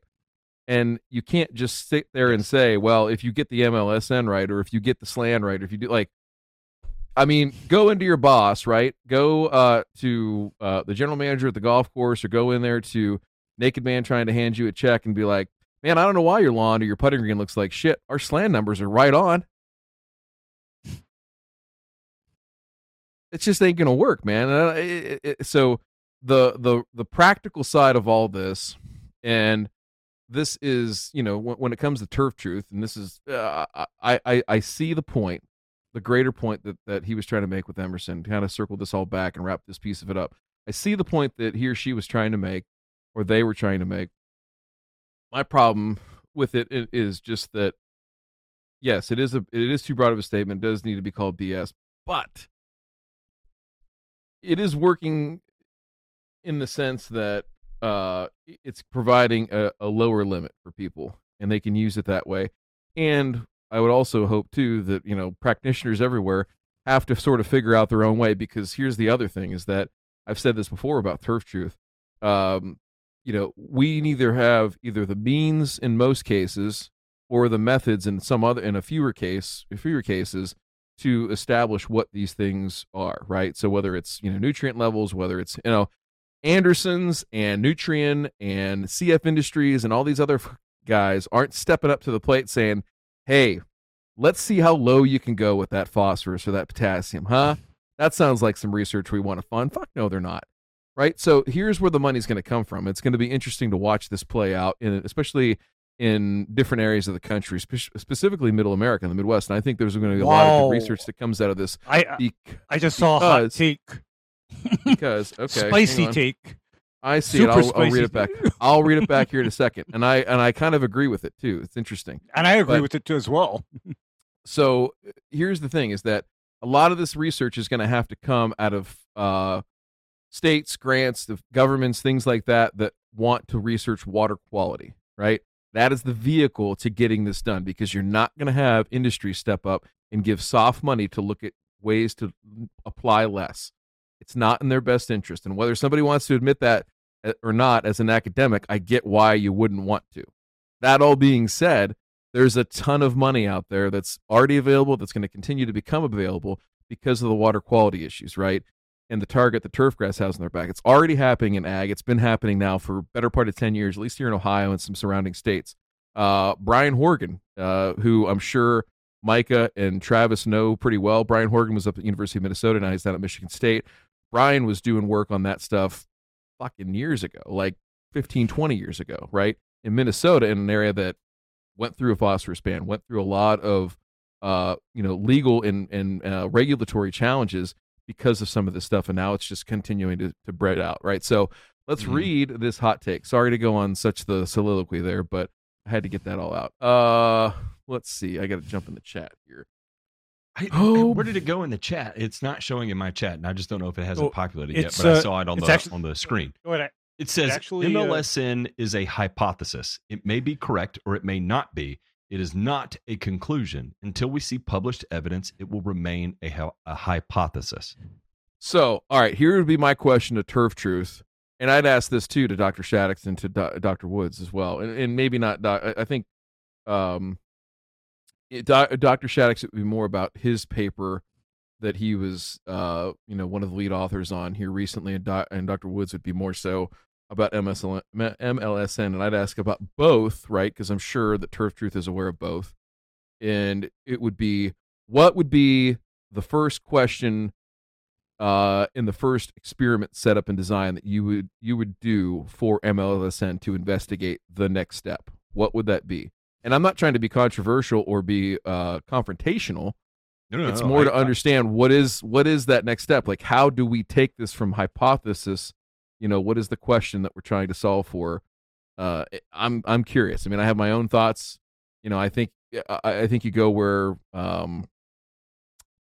obviously the money's in golf, right? And golf greens and things like that. And that's where a lot of it's been centered and focused. But think about how much fertilizer on a per capita per acre basis gets applied to lawns, right? And is there a greater opportunity there to plug a hole in terms of whether it's financial, in terms of it's environmental, whatever the case might be? So I'm anxious to hear that. If you want to email us, and we don't have to talk about it right now, I'm not going to put you on the spot, but I would love to know. And again, not being a dick, just I mean genuinely, where do we need to go? How do we get there? It's easy to say, hey, we don't believe in this because, and I get it, I 100% understand what you're saying. My question is, how do we take action? What would be the next step? I think that's the thing that we all have in common, gentlemen. We're men of action. Why can I not see the comment? I see it on the screen here, but I do not see the comment in the chat, and it's infuriating me. I don't know. They might have deleted it. I don't know. and I will say this too, and I'm gonna kind of push back here. I was having a conversation with someone the other day, and it is. And actually, the conversation I was having, I was like, one of the things that's so much fun about us as a panel is you have the spectrum of opinions on things, right? And one of the things I was talking about is the future of the industry, and I said, DeMay is without a doubt provides the most optimism over the long-term guidance of the industry. I think Ray is probably the most pessimistic, and I think I'm somewhere slightly greater than Ray, not much, right? And so that's why we say Ryan is the voice of reason, right? And well, listen, I think the best way to say this, Matt. Let me put it a different way. Mm-hmm. I take the uppers, Ray takes the downers. You take all the drugs. Yes. My nickname, the Black Hole, has spoken for a reason. That's right. All right, go on. And it's a wild ride, let me tell you. It's a good time. God. Give me some of the black ones, some of the blue ones, some of the red ones. Yeah. Some of the yellow ones, yeah, you know. I will snort it, and what the hell? I'll put this other one in my butt. That was a callback. That was the pre-show. Anyway, callback. Anyway, go ahead. But and where I'm going to go with this, and why I think MLSN is important, especially as a starting point, is considering the pressure the industry is under right now to do better. That I think MLSN shows establishing minimums and justifying money spent on a minimum and justifying environmental impact as a function of fertility applied based on MLSN is I think that shows a significant amount of positive movement related to the evolution of the industry, right? I think that it demonstrates very healthily a willingness to evolve as an industry, whether it's adopted or not. It shows that the thinking. I like the train of thought there. Turf Truth followed up and says it is not us to develop methodology. Mike is claiming it works for all soils and turfs. The burden of proof is on him to develop a study that would address that claim. That's a fair point. That's a very fair point. I'm not smart enough to argue with that, so I'll let that lie where it is. No, I'm not going. Okay, go on. I think you're trying to have a conversation, and Turf Truth is trying to highlight that is not trying to highlight, is literally just pushing for a greater body of evidence to make the claim.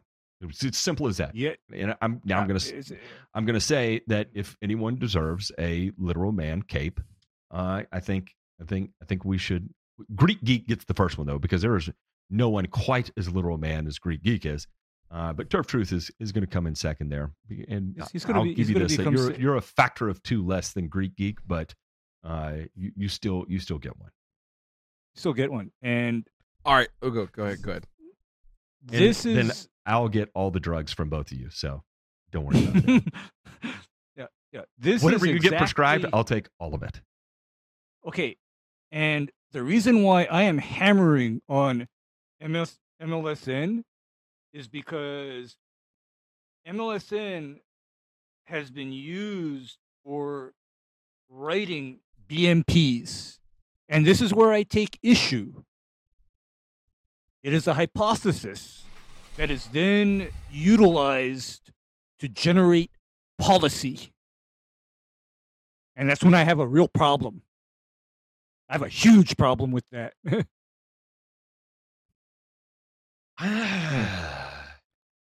Okay? Listen. When it starts moving into policy, I mean, we're really starting to. I'm going to say this just for surface, just purely surface.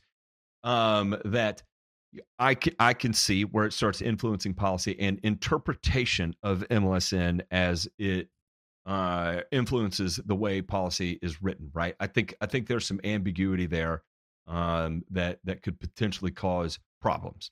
So I will see your point on that. But I'll also say this, that if interpreted with the mindset that we know this is a minimum, and I'm fucking myself up on that one, because I agree with you, Ray, because what happens? What actually happens in real life?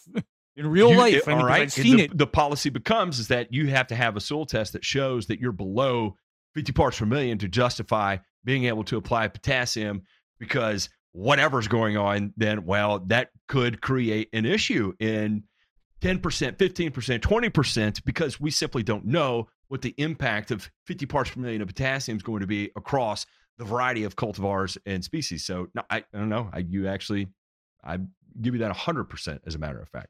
Spot on. Because I've seen it happen.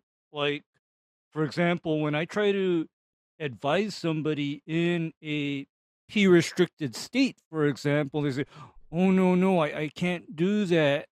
But yet my new seeding is, struggling and showing deficiency, but I can't. I'm like, and, at that point, I'm going like this and I'm thinking, for fuck's sake, why? Why are we in this mess?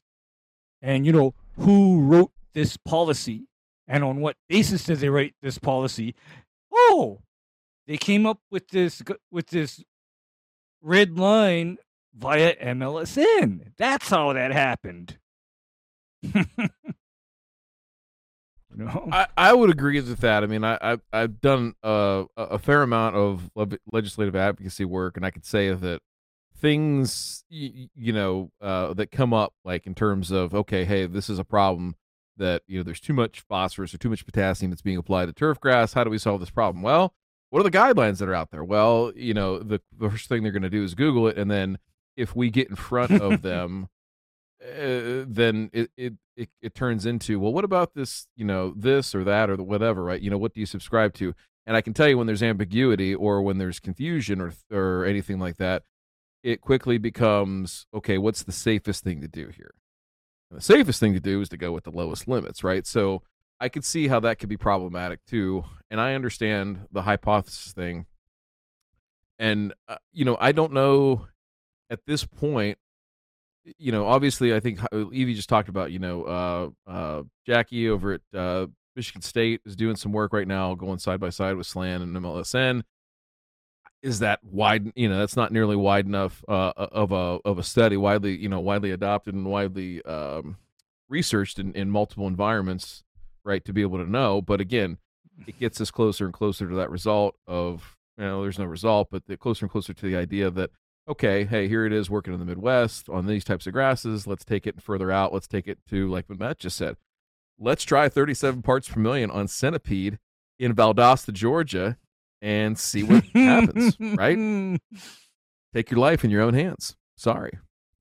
So yeah, that's what I guess I hope, is that the hypothesis gets tested. So to Turf Truth, again, means and we've got the methods to do it. Certainly, it's a means thing. We need money to fund this research. We need researchers that are curious about this from the standpoint of nutrient use, water quality, all those types of things right now that will eventually get us to a better result. And I don't know. We'll see what happens. But I enjoy the feedback and the discourse that we're able to have here via the comment section, for real. Man, a resident actual surgeon has a good point. We have one of those too. He said red lines should not be drawn on provisional data, and Dr. Mischis, weren't red lines, policies, and mandates not made based on provisional data, and what disastrous results have resulted from that happening? Am I right, Doctor? Beep. Is Big Pharma going to take us down now? All right, look, we've got to get off here. We can honestly keep going about this for 4 hours. We could. But anyway, gentlemen, what a good time this was. Love you all. Started off burning cigarettes, and now we're here to burn it down. Shoot me an email, mail@thegrassfactor.tv. We'd love to feature you in some way on here. Obviously, we 100% understand the need for you to maintain anonymity because, trust me, and Turf Truth has one final comment here. Let us be clear. We're convinced that MLSN has been beneficial, but claims of all soils and turf are simply unproven, and therefore we have no reason to be convinced. I can't argue against that either.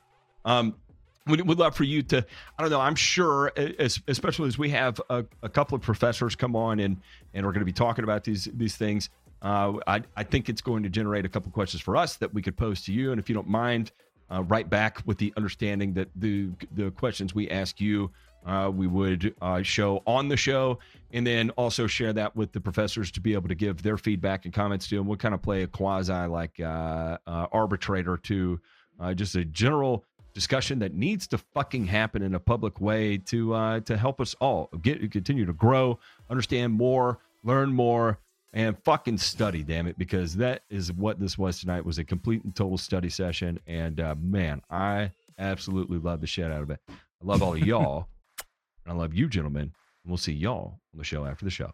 Bye.